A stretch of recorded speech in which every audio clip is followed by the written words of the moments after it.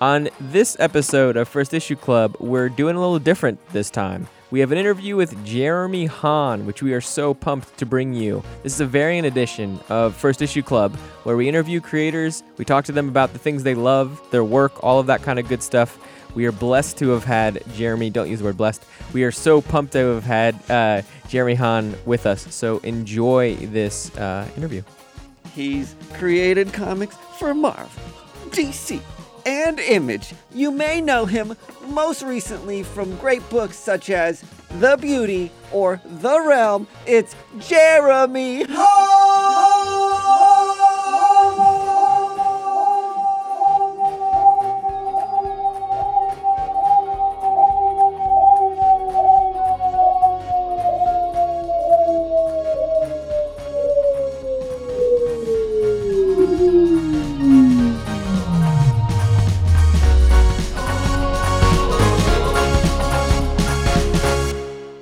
Thanks so much for doing this. We're so pumped to have you here.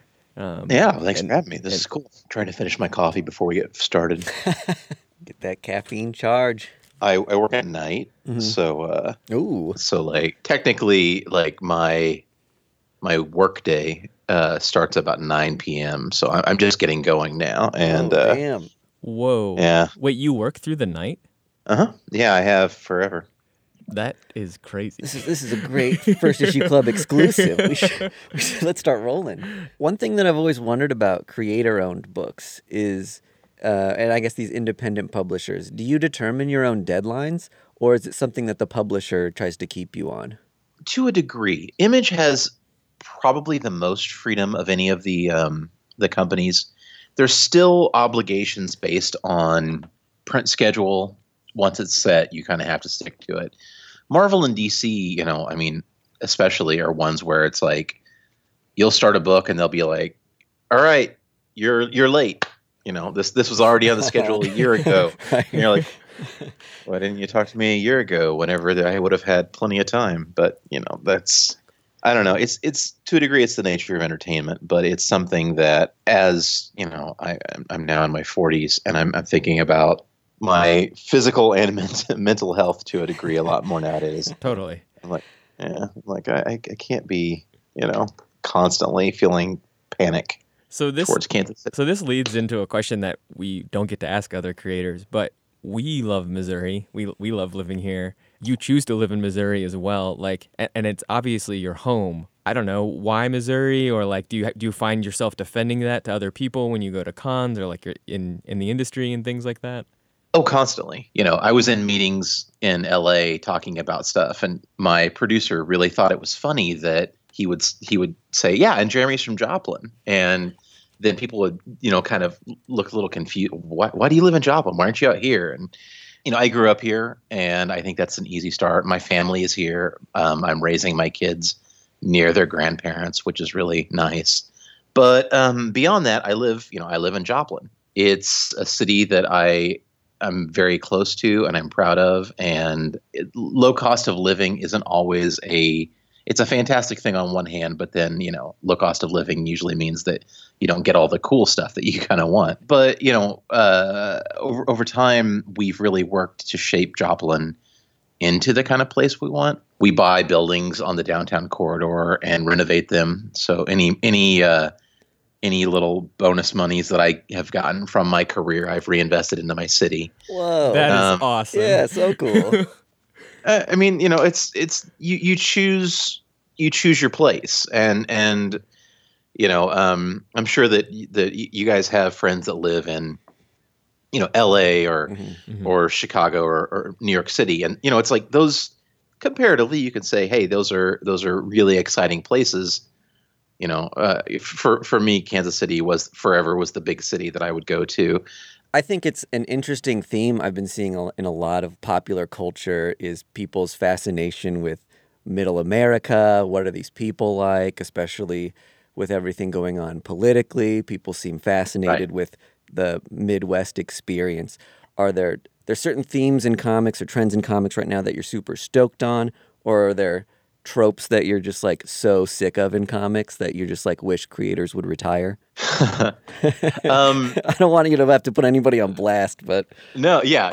I'm gonna totally start griping about Scotty Young. No, I know, I'm kidding. I feel like it's an incredibly exciting time for comics, and I feel like that the young crop of people coming in, you're having people that are infusing everything they do with a level of like social commentary and honesty. I'm fascinated by people doing that. At the same time, it's a very interesting time where people are just also wanting to tell really good genre stories. You know, I tend to find that a lot of times the most interesting commentary is that you're going to use in a story happens in sci-fi or in fantasy or whatever it is. You know, I think about the Twilight Zone and the kind of commentary that constantly was. You know, and the beauty that I do for Image Comics is really there is a lot of social commentary in that book. I've now wandered off away from the question so much that I don't even know if I'm answering it anymore. No, you're good. No, it's good. Oh, you know, excited to talk about the beauty at all. That's, I think, one thing for us to note on First Issue Club was I think, one of the best first issues of any comic I've read in like the past decade. Like how much forward planning, goes into these stories. You know, the beauty now is at 20 issues. Were you planning on, hitting that like a certain number of issues with the realm or the beauty? We always try to build an ending in mind to everything we do. I think that there's a lot of books, you know, you can look at Marvel and DC books that have been going for decades and decades and decades. I think that that's great for what they're doing, but I feel like the best stories always have an end. Mm-hmm. Vertigo really was the kind of the master of that. You had Preacher and Transmetropolitan, Shade the Changing Man, and of course Sandman. And those books intended to have an ending. They built it in from the beginning. And that could be 25 issues or 40 issues or 75 issues, whatever that is. But if you know what the story you're telling and where that goes, you know, I think it's stronger for it. With the beauty, when we started the project, we did not know that we were going to get more than that first arc. The way we structured it, we really had to tell the thing. But because it's creator-owned, did you make that decision? To a degree. This was my first jump back into creator-owned Image books in a long time. I had been gone for nearly a decade.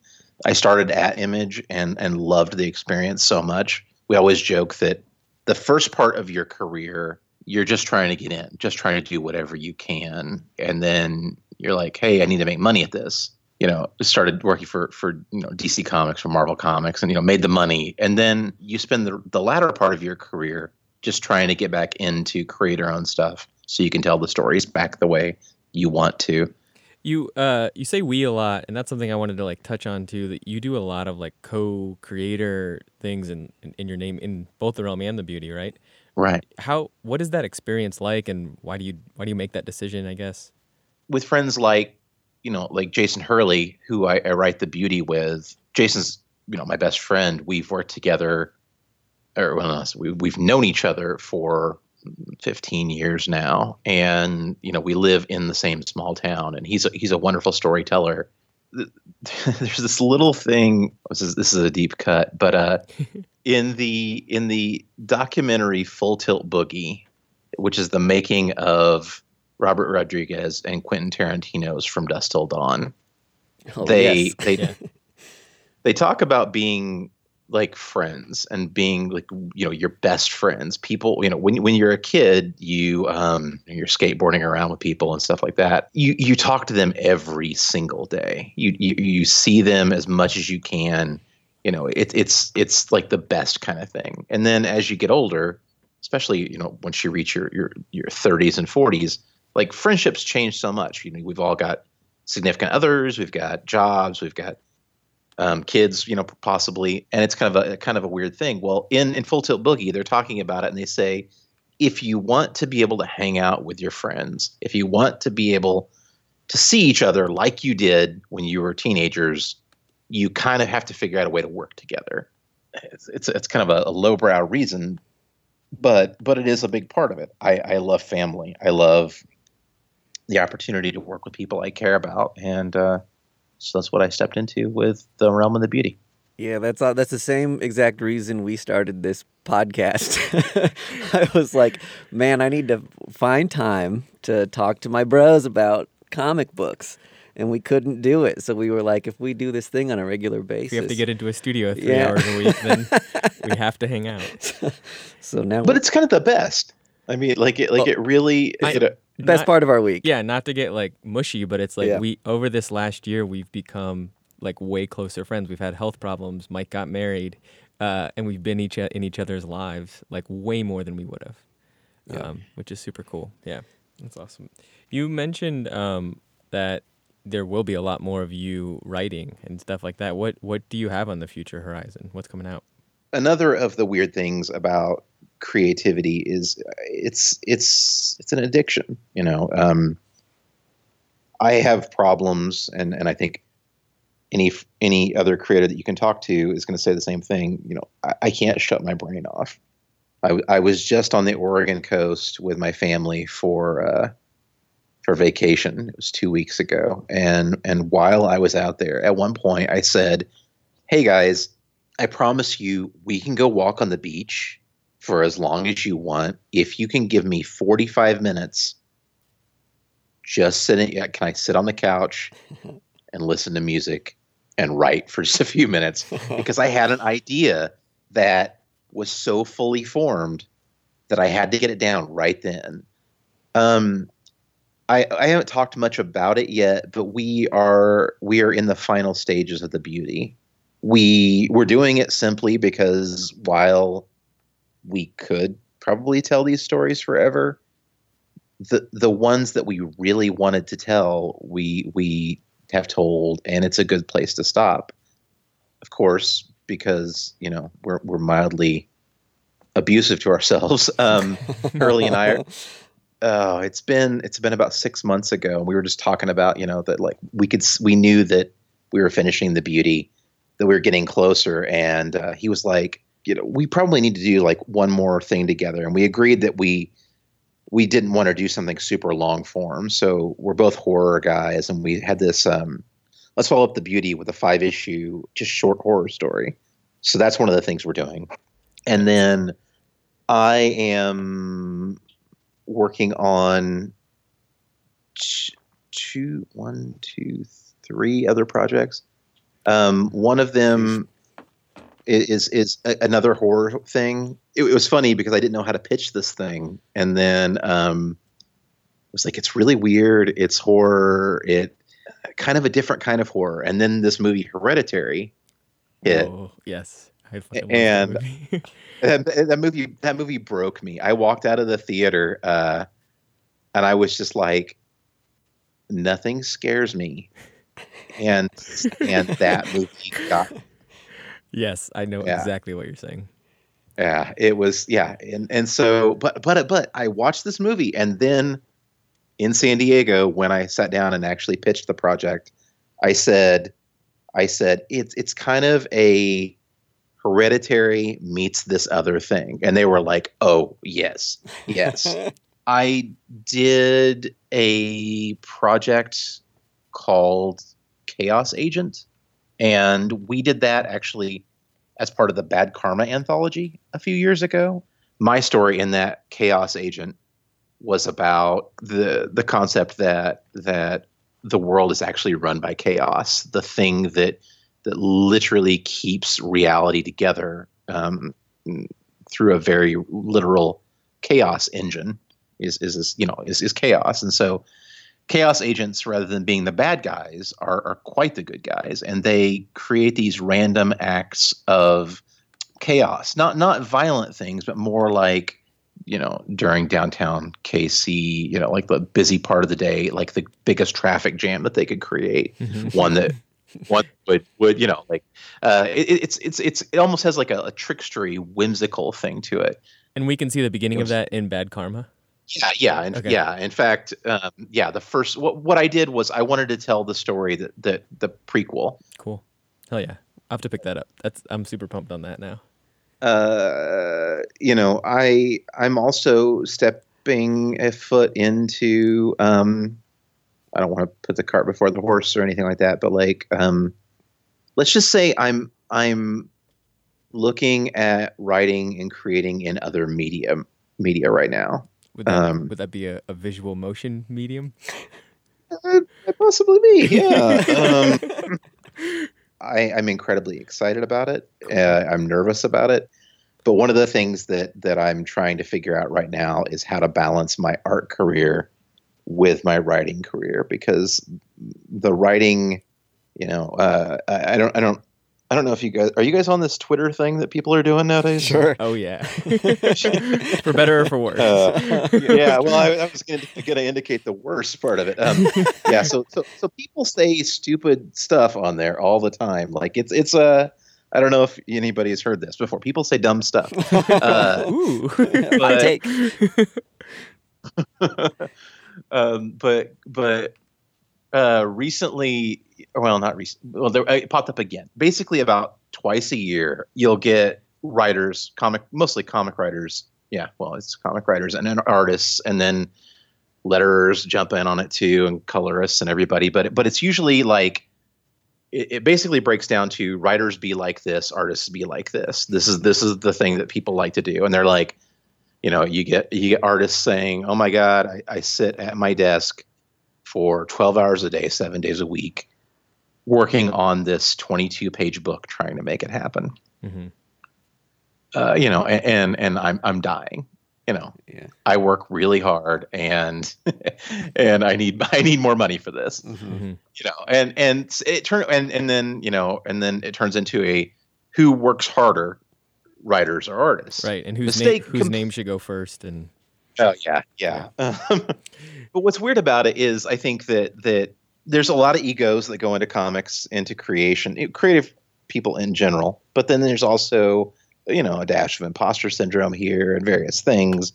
We all work very hard. And if I'm being incredibly honest, as a guy that writes stuff and draws stuff right now, both sides really take a lot out of you. And so I think we all need to be paid better.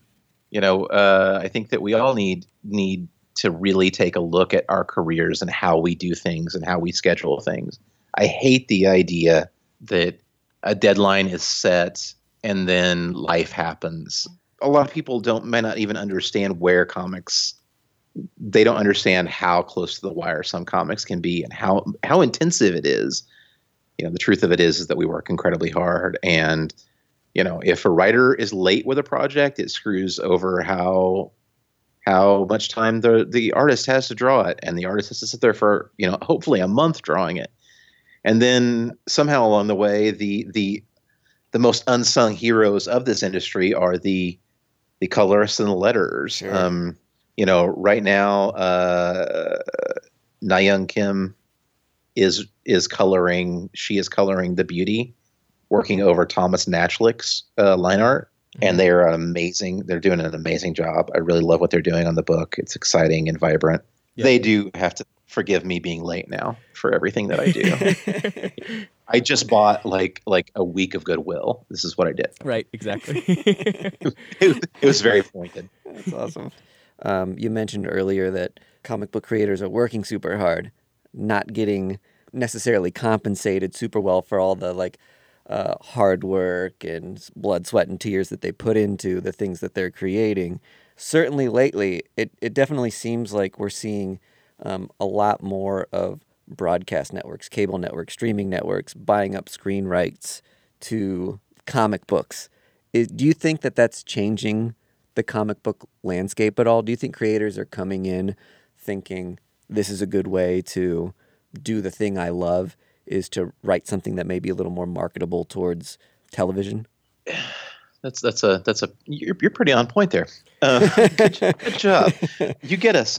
Well, I think that there are people thinking exactly that way. Sure. I think that the majority of people that I know, the majority of creators that are out there, even people that are having things optioned regularly, mm-hmm.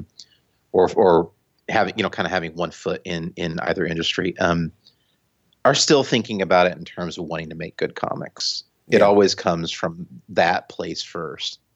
everybody likes the idea of cross media potential, even if we hate the term cross media.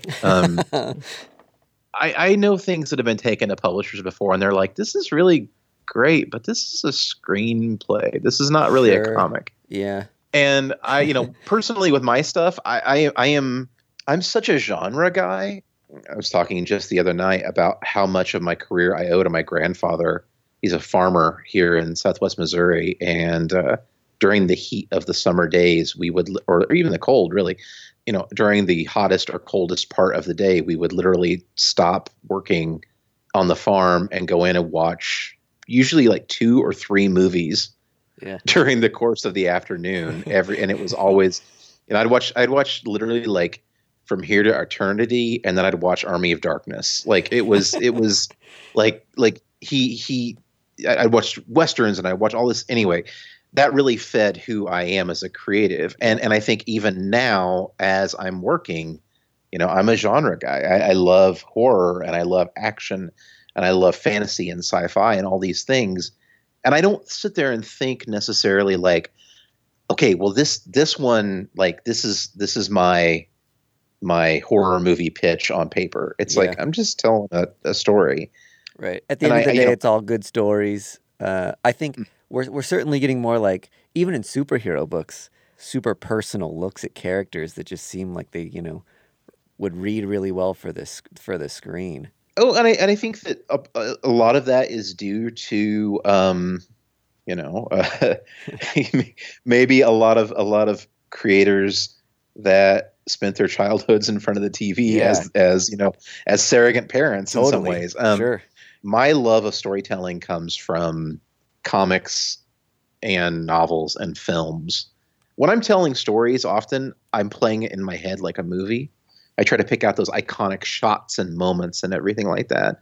Sure. That's how I see it, But, the industry, taking it back to what you're saying, the industry, the shape of it is really changing. And I know that there are development people that literally every week go to the comic shop and pick up a stack of whatever's out and look at it just to see if there's something, new, and things that I have done, recently are exciting thing. They're being looked at, exciting things are happening. It's scary, but you started this by talking about that, the financial aspect. Mm-hmm. And I think that is really changing things for us.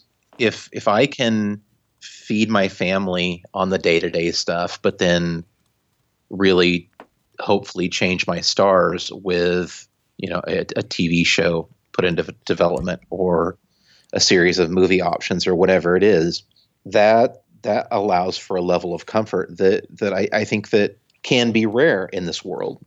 Jeremy, I thought I liked you, but I like you so much more now. This has been such a great time today. Well, thanks, man. Anything else you want to plug? Tell our listeners to check out? For as much as we all have a love-hate relationship with social media, you can find me on Twitter and Instagram. It's under Jerhaun, Jerhaun. Twitter, I mostly just talk about, I only talk about stuff I like. I try to keep things a little positive because, man, it's a weird time and things get negative very quickly. But I talk about Lego. I talk about movies that I'm watching. I talk about music I'm listening to. I post little desk shots of what I'm drawing at the moment. Instagram, you can go and you can follow. And Instagram is probably my favorite right now. Probably the purest, easiest form of stuff. And that's just, I'm going to warn you ahead of time. I take pictures of my drinks and I take pictures of my food. Get over it, or just you don't have to hit that follow button in that instance. Yeah. But it's a lot more of me traveling to the conventions. Getting to go amazing places and experiencing fantastic people. The things I eat and drink along the way, and then a lot of art. At least 3 or 4 times a week, I'm posting desk shots, and it can be, like today, I posted a drawing that I did of Thanos from Infinity War. It was a sketch that I did, but art from the covers of the Realm or the things from the Beauty. And then it's Jer Han on Instagram and Twitter. You can follow me on Facebook, and it's just my name, Jeremy Han, JeremyHaun. But come check those out. Heck yeah, I can vouch you're a good follow. So all our followers should check you out. Thank you very much for being on the show, Jeremy. We appreciate it. Yeah, this has been awesome. I can't think of a better way to spend a stormy Sunday night in the Midwest. Awesome. All right. Well, we will be in touch. I don't know, but we'll definitely be following you and everything you do. So thanks so much, Jeremy, for giving us your morning. Well, thank you guys. I appreciate it. Yep. All right. Take it easy. Bye.